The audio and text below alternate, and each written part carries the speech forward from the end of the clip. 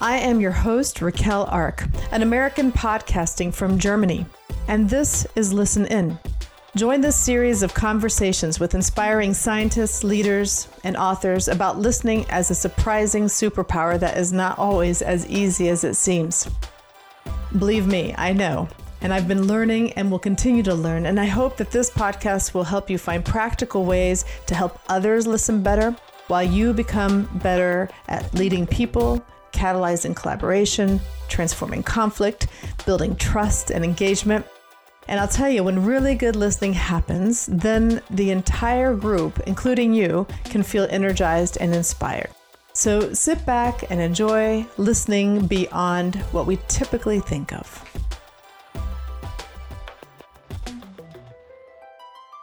How can continuous feedback help you to be a great leader?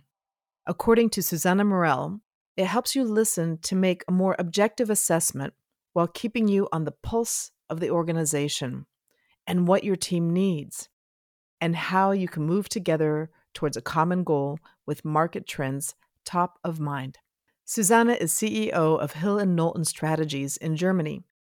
She has also been managing director at JP KOM and served as CEO of Edelman for 6 years, overseeing the acquisition and merger with ergo Kommunikation. Susanne was my first door opener in the German workforce and my first boss at chemical company Cognis, which was later acquired by BASF. At Cognis, Susanne was Vice President Corporate Communications, responsible for corporate and sustainability communications worldwide. We worked together during the integration into BASF. After, she held the role of Vice President Corporate Brand Management. She has been one of my role models, and I have learned a lot about how to listen strategically in organizations.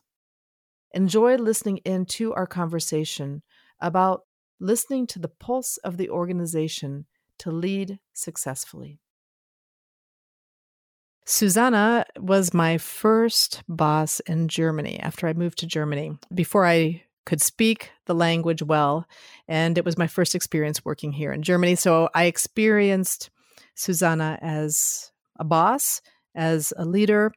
So some of my questions may come also from some of the experiences that we have had in our past, and I'm really curious where this conversation will take us. So Susanne, to get started, I love to ask everyone a very simple question, or maybe not so simple. When did you start to become aware of listening, whether it worked or it didn't work? I had my intellectual moment with listening as a leadership skill. From the early beginning, from my communication expertise and from my working, I think that I always have done this very intuitive, and that it's a very important part to be a good communication practitioner and to be a good leader. But I have never thought about, hey, I am the listener. Yes, and I think that's really funny because to be honest, when I'm working with leaders right now in coaching, especially also with listening, I use examples from what I observed of what you did when it came to listening, because I noticed that you did listen well and you had certain strategies where you put listening into practice. And I'm like, I wonder if you even know that you did this. Yeah, this is a good question. I think partly I know it. So when I say I do it intuitively, I think, working in communication, you have to be very curious. You have to understand situations. You have to understand complexity. And so only by listening, if you dig in a new business model, you will be able to understand what's behind and how things play together. However, next to this part, I was always very interested in training leadership skills, in coaching, in systemic coaching. So I went through several trainings where for sure active listening was trained a lot. So really in coaching, how you understand the systems and how do you listen, and how do you, structure your questions. So this is something, to be very clear, I was trained around a lot, but it's more also here kind of intuitive how I use that. I do not go in a meeting and tell myself, now I will do this with the instrument A, B, or C. I just do it. Yeah. Okay, so you're in the communication profession and you've been a leader in this profession. And often when we think about communication, we think only about, what is written, what is said, what's the message, these types of things. And yet, what you're talking about right now is the flip side, through the training that you've had in terms of coaching and whatnot. That had a lot to do with active listening. And yet active listening is a very, how should I say, it's a quiet skill, superpower thing that's there that allows you to become more effective with the communication, with what is said or expressed, or a story that's told or whatnot. When you look back at some of the projects or roles that you've played in the past, can you think of a time where you feel like being able to listen and being trained in this way has supported you in being able to be successful in a project or in a certain situation, or has supported you in your leadership role? Yeah, actually both. Now I have to focus not to overwhelm you for hours with stories. But as you know, and we had part of this story also with Cognis, I have by chance quite often being part of a big merger, of a big integration where companies were brought together, or where one company bought another company. And I think I have done this already very early in my career, beginning of the 90s. And if you integrate two different companies, so listening was, I think, one of the main superpowers you needed to get a good feeling for the cultural part, which could make such transformation successful or not successful. And learning about the two different companies, how they work, what the expectations are, what the processes are, what people would expect, what they see as a kind of advantage in all of these things. So in all of these projects where I was part of the integration teams, I simply had to listen very well first to give a good recommendation how we could integrate teams, but also to develop the vision why these companies work together and put this vision in a storyline which would be understood by all people globally on whichever level they are working, or in which kind of puzzle part they could contribute to the overall story. I hope this is not now too complex what I said, but saying, especially in a moment where you bring teams together, which used to work totally differently and now have to be unified on a common goal, their listening is such an important goal. And we all know that especially cultural aspects were for a very long time totally underestimated, or really maybe even, not cared about when it came to business transformation. And we all know that communication and leadership can make a transformation successful or not. Yeah. Okay, so let's say we're talking to a leader right now. And what you talked about were two big, two companies coming together in terms of a merger, right? And then you also mentioned, bringing two teams together. It's the same thing, just, bringing it down to a smaller level, which is still challenging in of itself.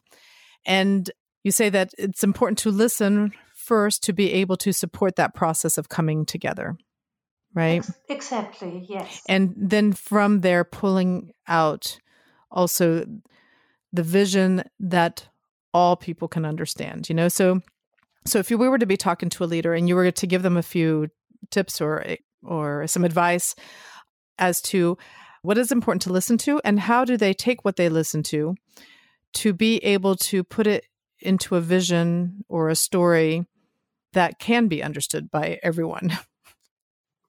Yeah, I think it's two parts, this question. The one is how he is creating his vision. And parts of this vision can be developed very well on what he's listening to when he's in discussion with his teams. But first of all, I think a vision always has to be driven by where I want to go. So from market trends and things like that. So first, this leader should have listened to the market and should have listened to the clients. What are unmet needs currently, and how can I bring teams together to get better solutions for this unmet needs? So before talking to his team at all, and not ignoring the team at this point in time, but a vision always, and especially in today's digital global world, will be or has to be rooted in, market trends, consumer trends, unmet needs. And so taking his vision or taking his idea then back to the different teams and listen to what they think they can contribute, but also listen to their positive and negative and criticism feedback to his vision or to her vision is very important. And not just starting to block if there is someone who's very critical or skeptical about this vision, but listen to why. Is there a question behind? Is there an uncertainty behind? Is there simply the resistance to change behind?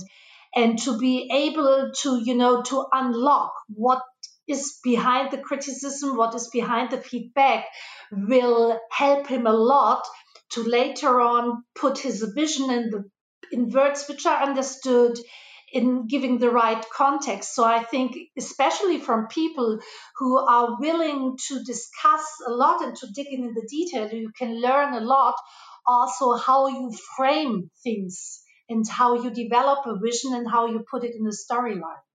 And for sure, also from positive feedback or from the questions colleagues simply have. And if they are positive towards you, they will stress test your vision. And this is a unique opportunity in my sense.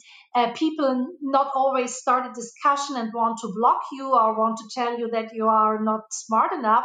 Sometimes they are really driven by they want to understand, and they will guide you with their answers to a way how you can put maybe your vision in the right steps, in the right activity plan, in the right storyline. I love that. So, sometimes people, get defensive or they worry about the criticism. But if you take that and say, hey, this is actually a way to understand better. What are the questions that are showing up? What are they asking me? What are the words they're using? What is it that they're really trying to understand, even if it's not really in the question that they're asking at this very moment? And is this what you call, I love this word you said, stress test your vision. Is this what you call like people stress testing your vision through trying to understand it, through asking questions, trying to understand different sides of it? Yeah. And, all people in a room, when you come with two teams together, and I think maybe you always have someone who, is just resistant for the reason of being or for the sake of being resistant. Yeah. But in principle, feedback is something which is, of highest value for a leader. So if I'm getting feedback, this helps me to develop, but it also helps me to give a better analysis where my team stands, where my plans stand. So in each leadership role I was in, and still today, is if I do not get feedback and do not get honest feedback, just formal feedback, then it's something like a flower which is not, given water to. Actually, I feel like that because I love feedback. And what sometimes drives me crazy, and I had some of these examples, is I always open to give all lines of feedback or dialogue formats or things like that.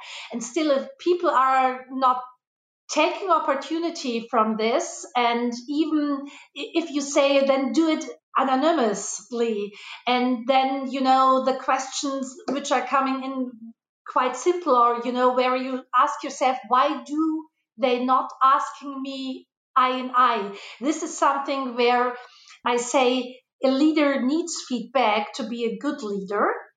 and to always, stress test vision, stress test where you stand, and also to develop the positive part of listening is you get feedback. And this is really important because a lot of people are really afraid of feedback, or they're afraid of that because what if I can't do something about it? This is something that is a big fear that causes people not to ask for it. And I think especially in leadership role where you have people around you who maybe want to, I don't know, they want to be seen in your good light, especially as an influencer. And then how do you create an environment where they know it's safe for that you're willing to listen to them and that it's safe for them to be able to share things with you, even if it's critical.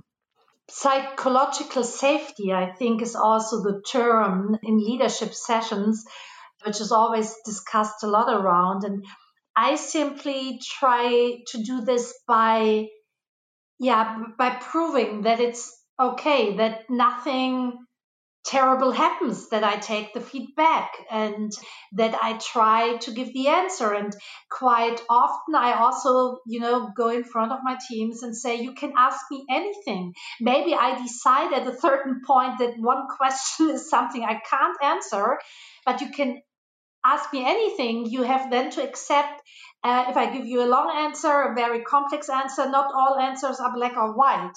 And sometimes I do not have an answer, and then I will be candid enough to tell you I do not have an answer. But I'm, as a person, not afraid of being in the situation that I have to tell someone, I'm very sorry, but I can't answer at the moment for reason A, B, C. So if people put questions towards me, I do not feel under pressure.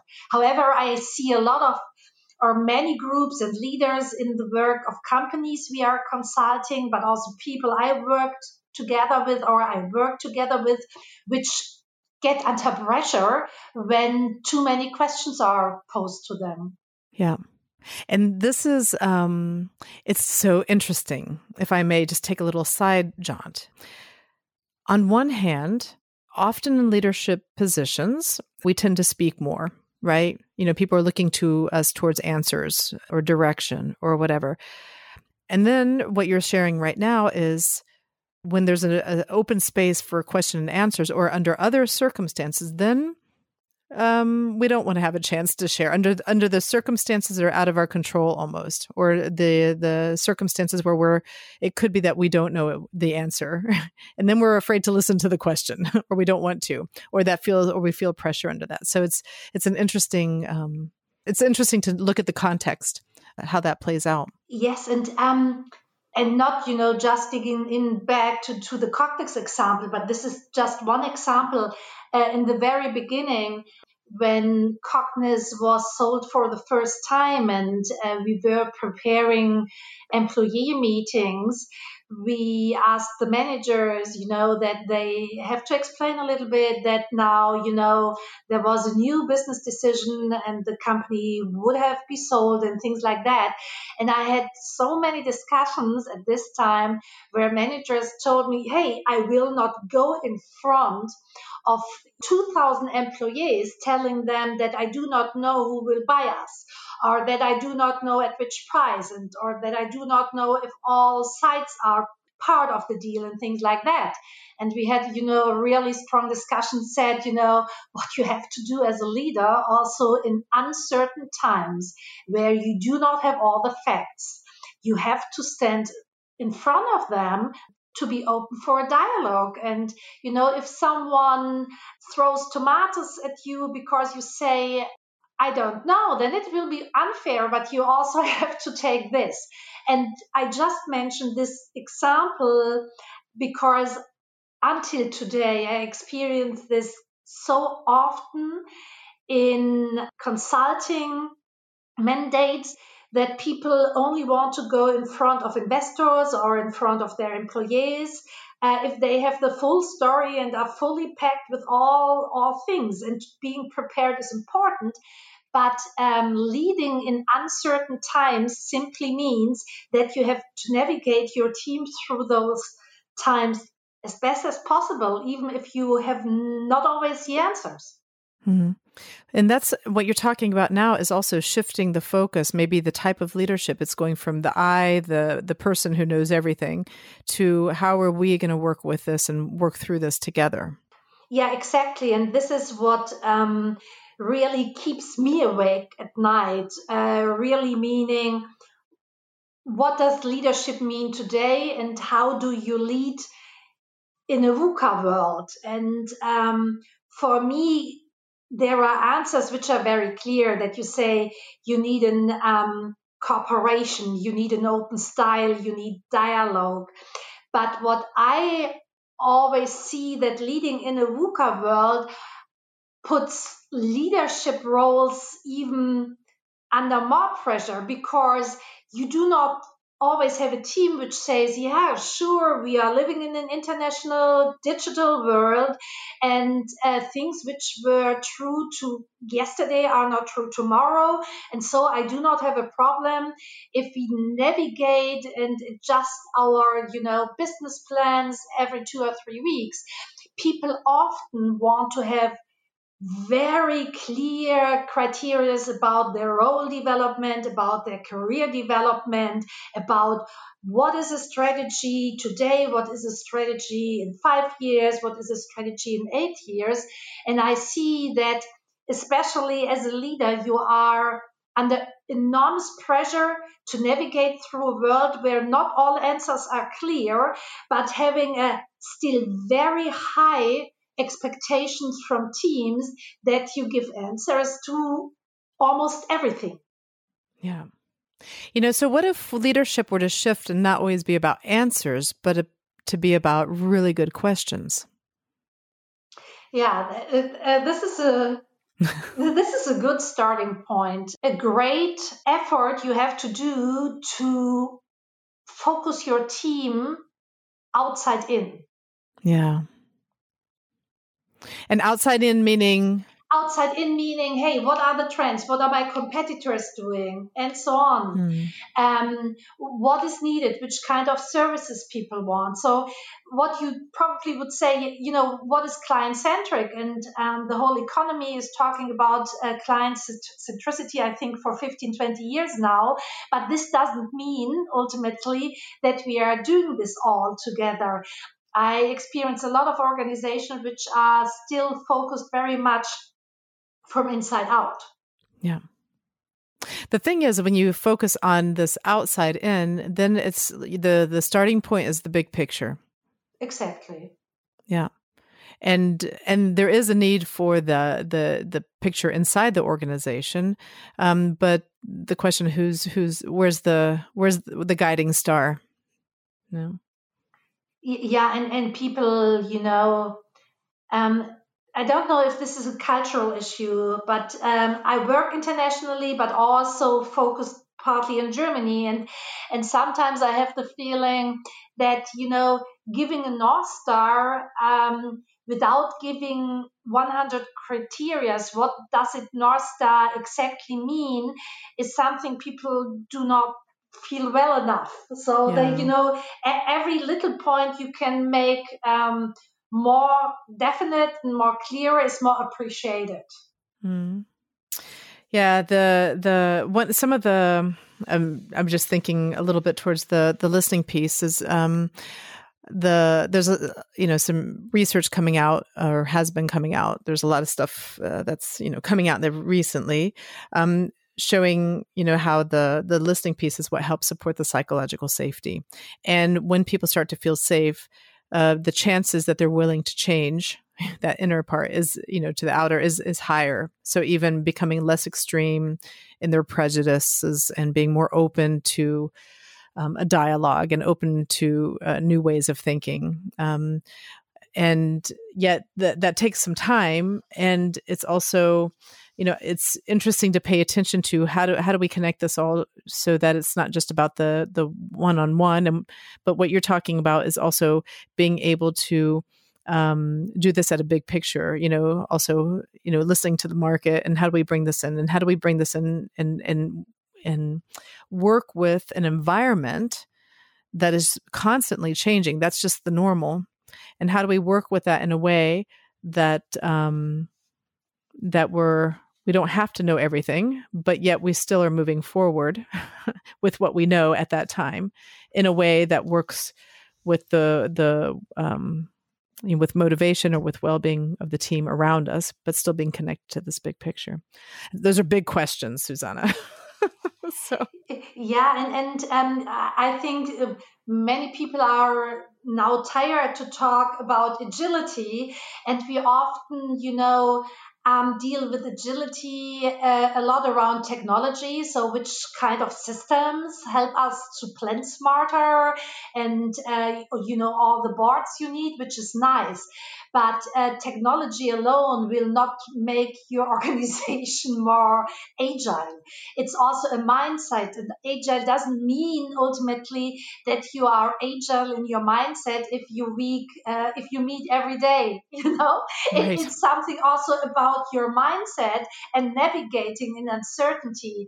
And I often see a tendency that we push technology around agility, and that we push meeting routines around that.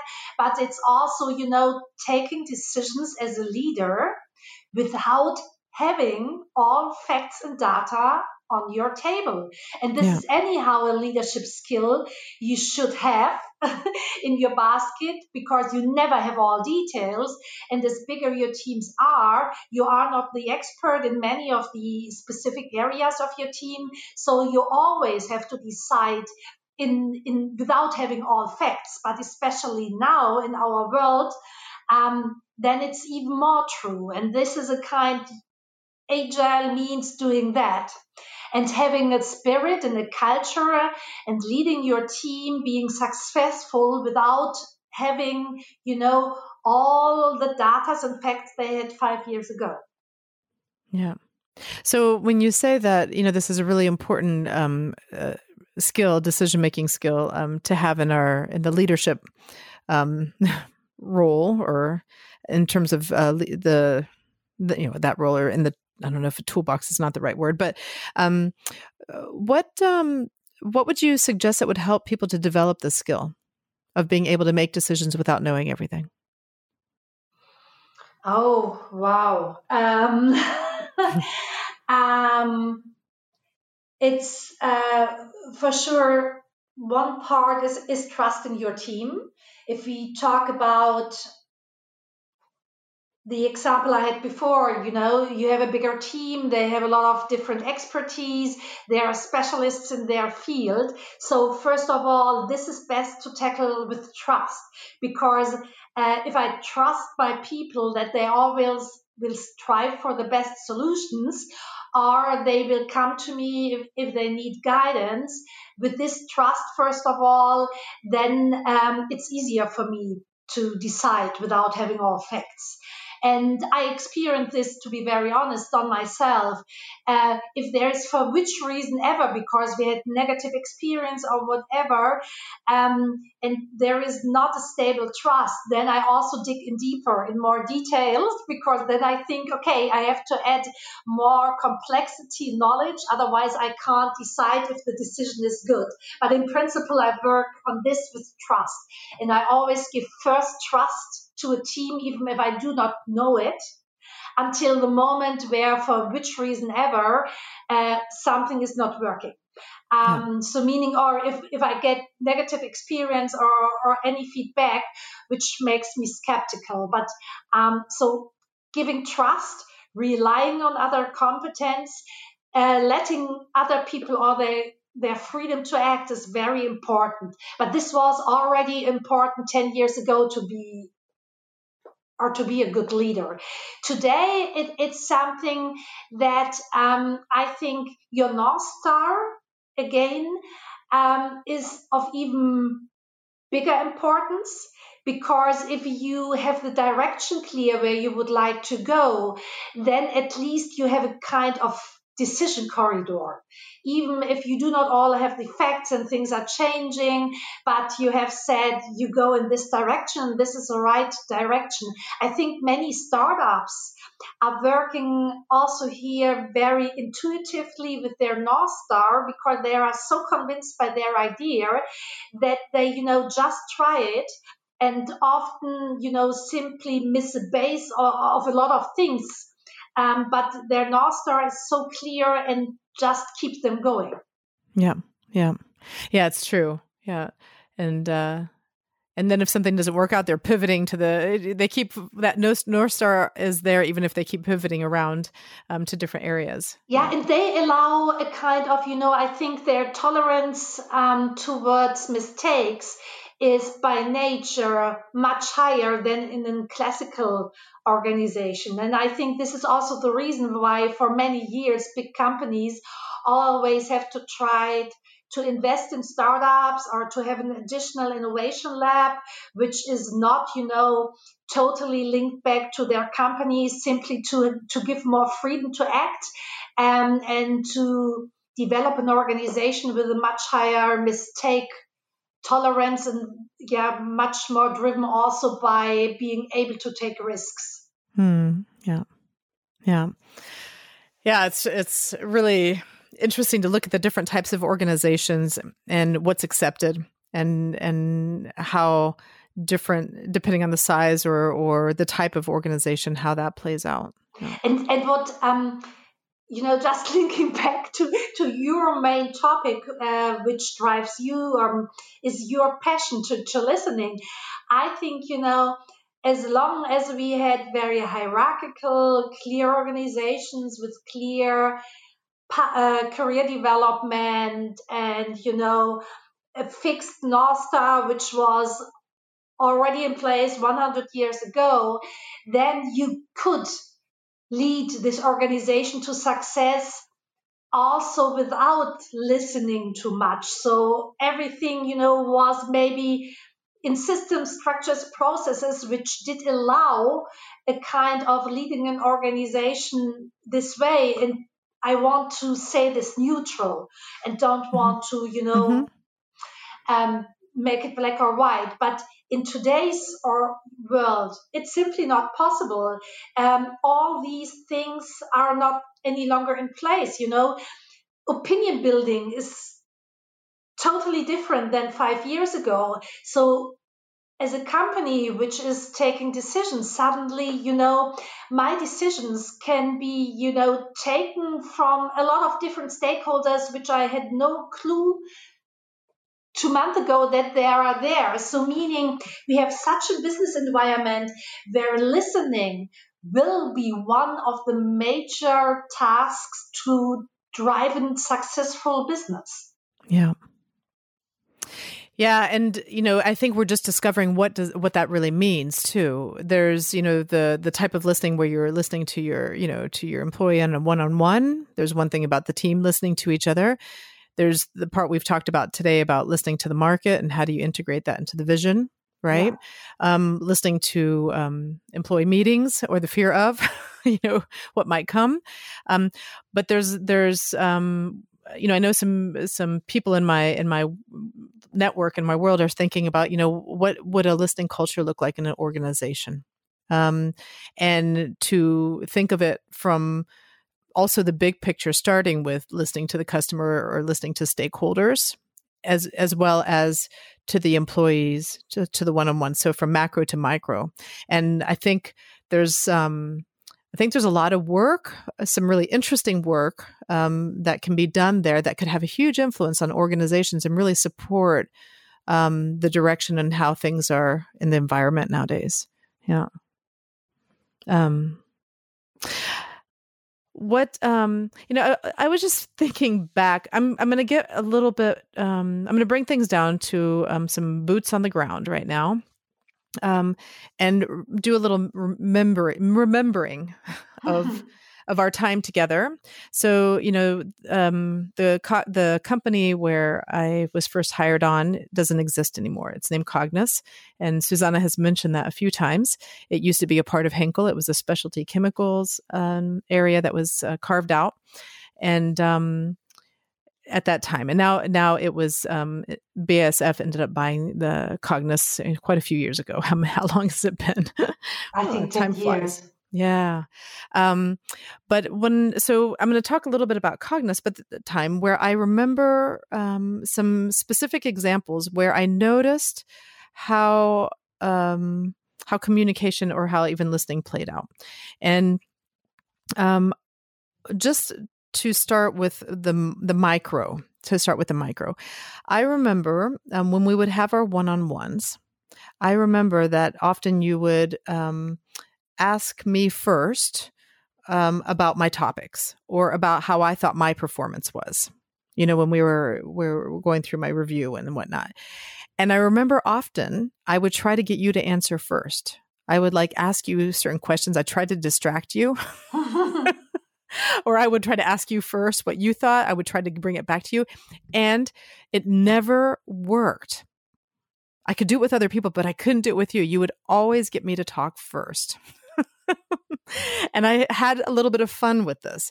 And I was wondering, did you do that on purpose? Oh, we have talked about that several times.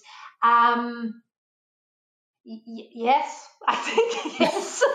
I have done this type of, but it's if I go in a feedback loop, for me it's so important to understand first what's in your mind, what's in the employees, what's in the team, what's in the peers' mind. Where do you stand? What is going well, what not? So, I know what's going on in my head. And if we are going in the feedback and I also have maybe to judge some things, to take some decisions, you are the starting point of the conversation. And this is why I always start with you. And then I think also, but this was not connected back to our discussions in general, but there's also the saying, who poses the questions is the one who leads. And this was not by me demonstrating I'm leading, but then I get information, I get context, I get emotions which are important to understand for me to take the right decisions. Yeah. And I think this is really important because, Susanne, you don't know how often I talk to people who are growing in their leadership role and they don't do that. And so this is something we work on. And so what you take as normal is not normal everywhere. So that's why I wanted to bring that up. Yeah, and you know it better than me. Is there any difference really by genetics? So is there a different kind of listening type if you are female or male?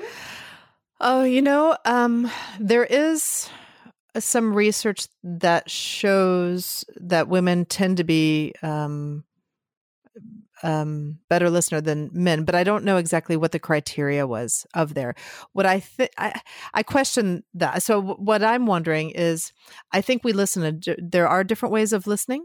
Yeah. And I think I have some men in my life who are great listeners also. So if I look at my own personal, the people I have on my listening team, the people who I go to, if I need listened to, I have both women and men on my team.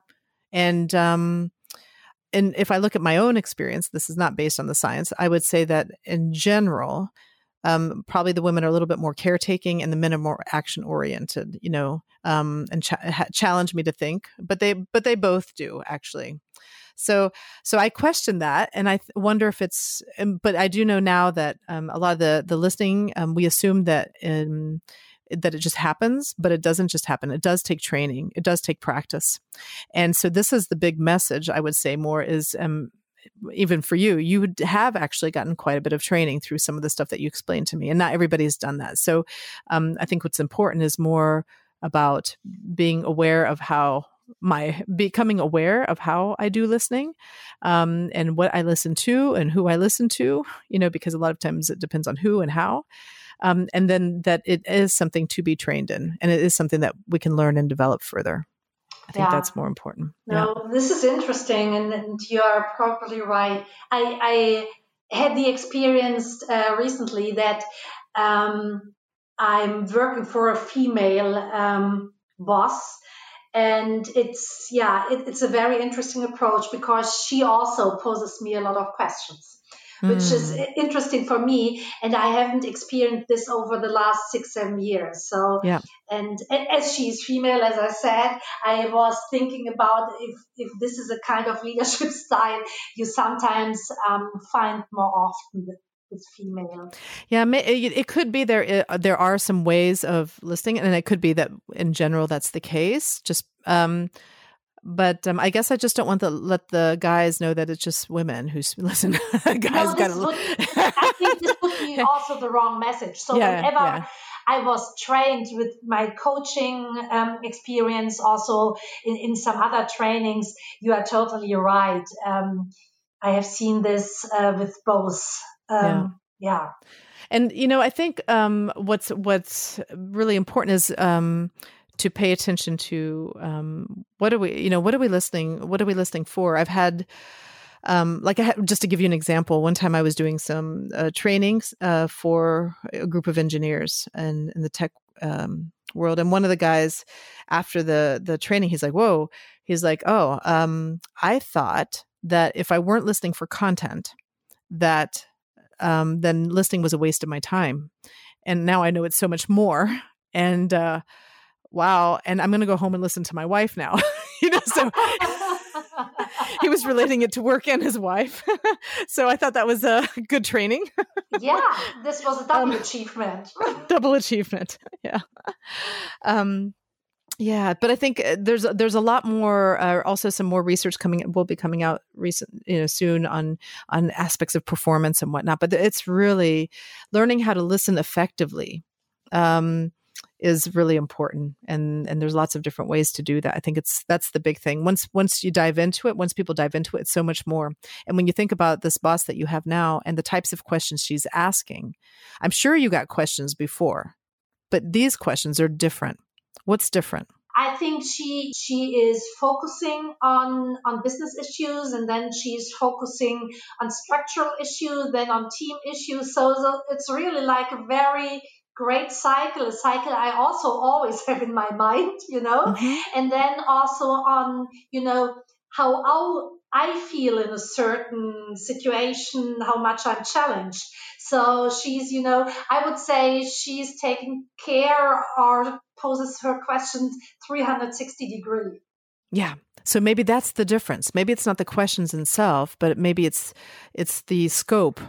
Oh, yeah, this is a really good reflection we are just going through. At least I say that, because you are totally right. That especially around the process and the business topics, yes, I normally receive a lot of questions around that, but that she is tackling, in addition, how is the team doing, how I am doing, etc. So it's more a holistic view. Yeah. Okay. So, and this is important to pay attention to. Yeah. And I was just thinking, thinking about leadership development and supporting even more women in developing as leaders. Maybe this is something to pay attention to on what supports, like the traditional way of just doing questions only about process, that perhaps if we open up the scope of questions, that we can support more leaders, also women leaders, to develop further in the organization. And the question is, what are the types of questions? Maybe different people need different types of questions to develop. It could be. Totally. And, if we are, looking back the last 12 months during Corona, we all have experience, and you have read much more literature than I did around that leadership in digital and Corona times. But we all know when we just focus on, on Zoom, Teams, etc., and just checking where we stand with our business, we will lose so many things. And so now we're really having a full scope of questions, for sure, adjusted to the person I talk to. I always do this by nature. I think you do this too. But, otherwise you do not get a sense where they stand, what is with their family. So many people who are, hoping to get a vaccination for their parents, or they have someone who has a strong disease and needs a vaccination. So I think if you are, especially in Corona, not broadening your scope, how you talk to others one-to-one, then you really risk losing your team, losing people, and you don't see that maybe something very negative is happening in their environment and they really need support. Yeah. Yeah, and I think this is something you're touching on, something that's so important. Because since we aren't in touch with people all the time, there's a lot of people who didn't hear from people, and it turned out it could have been they had stuff going on or were depressed, and that was the reason, not that things were going well. And to find time to check in and to go beyond the work. And like right now, I'm working with a group, and they're all men, by the way, where they're on different teams, but they're working together on some leadership topics. And one of the things they're realizing is, oh, wow, this is really good for us to be able to have these conversations, to talk about our struggles or what we see as opportunities or the gaps, and how this relational part is really also nourishing them, as well as helping them to think more strategically, and then to actually go back to their teams and try some new things out that is working. Yeah, exactly. And so many people are also in this time are onboarded new in a position in a company they do not know. And so I think the ways how we communicate and what we are doing will be for a longer term very much be influenced by the situation we are going through now. And there are a lot of great, things in digital meetings and things like that. It's very time consuming and it lowers travel and a lot of things I also personally can appreciate. But you have to find the right way to be on the pulse of your organization, of your team, of decisions. Yeah, and that's a great, just if to be on the pulse of your organization, of your team, of your decisions. I mean, this is actually, that could be a whole other conversation, right? On one hand, people don't want to be on video calls the whole time, right? Yeah. So then, but at the same time, how do we stay on the pulse? And maybe we don't have the answers yet, but I was thinking, I think to find out what is it that we can, maybe with updates, can we record something, write something, and then when we're together actually talk about other things, or to structure the time in a way where voices are heard or creative ways they're doing it to touch in with things, to touch into that pulse and make it playful, but also focused, and to connect, make it connective, to make it focused, but also really consider, what do we do together when we're on these calls, and what do we do outside of that, so that we can manage the time well and feel energized and not drained. Yeah, and I think one is really you can bring excitement by great tools which are possible for also brainstorming, whiteboards or whatever, where technology, has a gaming factor. And for some personalities, this works great. Yeah. For some personality, it simply works great when you just call them without video on a normal phone. Yeah, that's nice. And do a chat. And then, formats like, what's possible now, let's meet for a walk during lunchtime. Yeah. Because this is allowed, and then we do a walk. And anyhow, it's said psychological that when you are walking, your thoughts more creative. Structured, and structured are differently. So I think it's finding the right mixture, and maybe the mixture is never perfect, but trying to find new puzzle stones how you can enlighten a little bit this Zoom fatigue. Yeah. So Susanne, we've kind of been all over the place and talked about a lot of different topics. Is there something that I haven't asked you yet that you'd like to either share or talk about? Maybe one question back to you. Not laughing about this at the end. I'm not surprised. No, but this is really something which I'm often thinking about. If I get in this kind of team dialogue, and I'm really very much looking for honest feedback, etc., I see that people often link with I can give feedback, I can have my question, people are listening to me. that all the points they are given are also taken in consideration. That this is what I normally do, but often people then also link back the expectation that you decide how they would like the decision to be. And this is something where I see that I'm sometimes struggling because I want to have the open feedback, but this doesn't mean that there is always consensus. Right. And this is something where it's tricky to find the right balance. And maybe you have a good advice for me. Well, I'm not sure, but this is what I do know, that listening to people does not mean that you agree or that you're going to do something, listening is just about, it has to do with understanding, not only maybe the content, the context, also diving. Listening can be that when you're listening to others, you are actually helping them to get clear for themselves, right? Not only you getting clear about for yourself, but you're also helping them think through things and get clear for themselves. Because often, when people speak, it's not actually about you; it's about them themselves. They may ask you a question, but they actually have an answer that they want to say, or they have some things on their mind that needs to get out. And so one idea is to even ask them further beyond that and see what they think, just to help them think through things a little bit more. That's because usually there's more in our minds than what they actually say at the surface. So in those circumstances. But the other thing is, with decisions, what they say in terms of consensus is that it doesn't mean that everybody has to agree with the decision, but what people do want is that you've actually listened to them and taken what they've said into consideration, and for the decision, even if the decision was made differently or not exactly what they want. They want to know that what they said or their input was taken into consideration.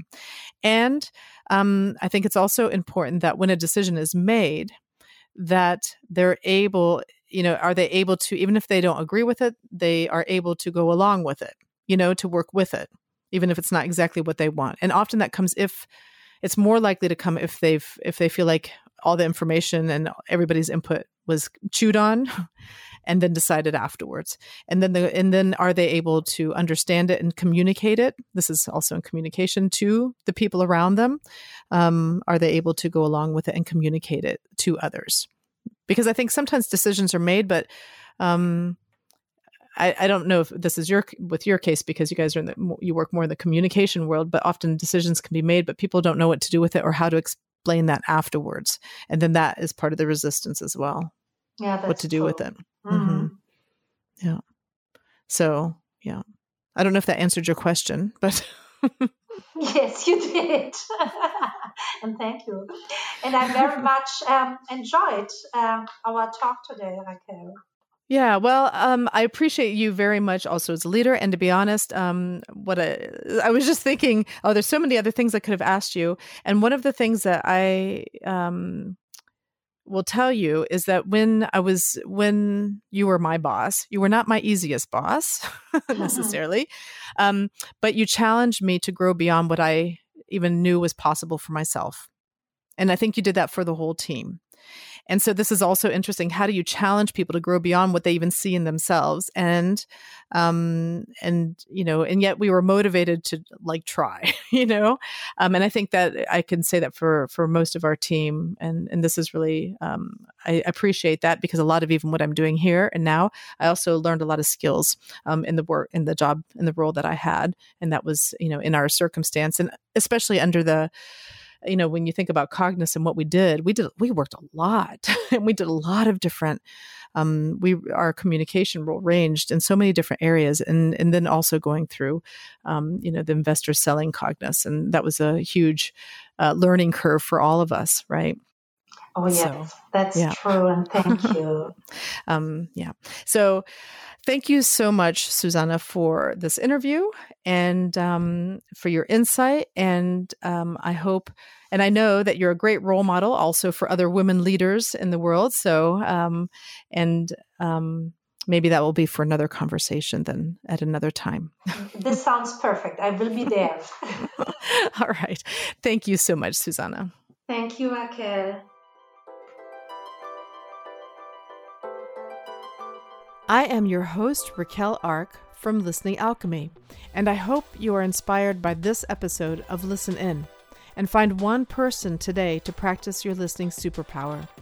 Please subscribe and like this podcast and share it with others so we can catalyze a listening movement together. A big thank you to Ivo Tiemann for producing the music and Cecilia Mercado for getting this podcast set up. Find more information at www.listeningalchemy.com. Enjoy listening in.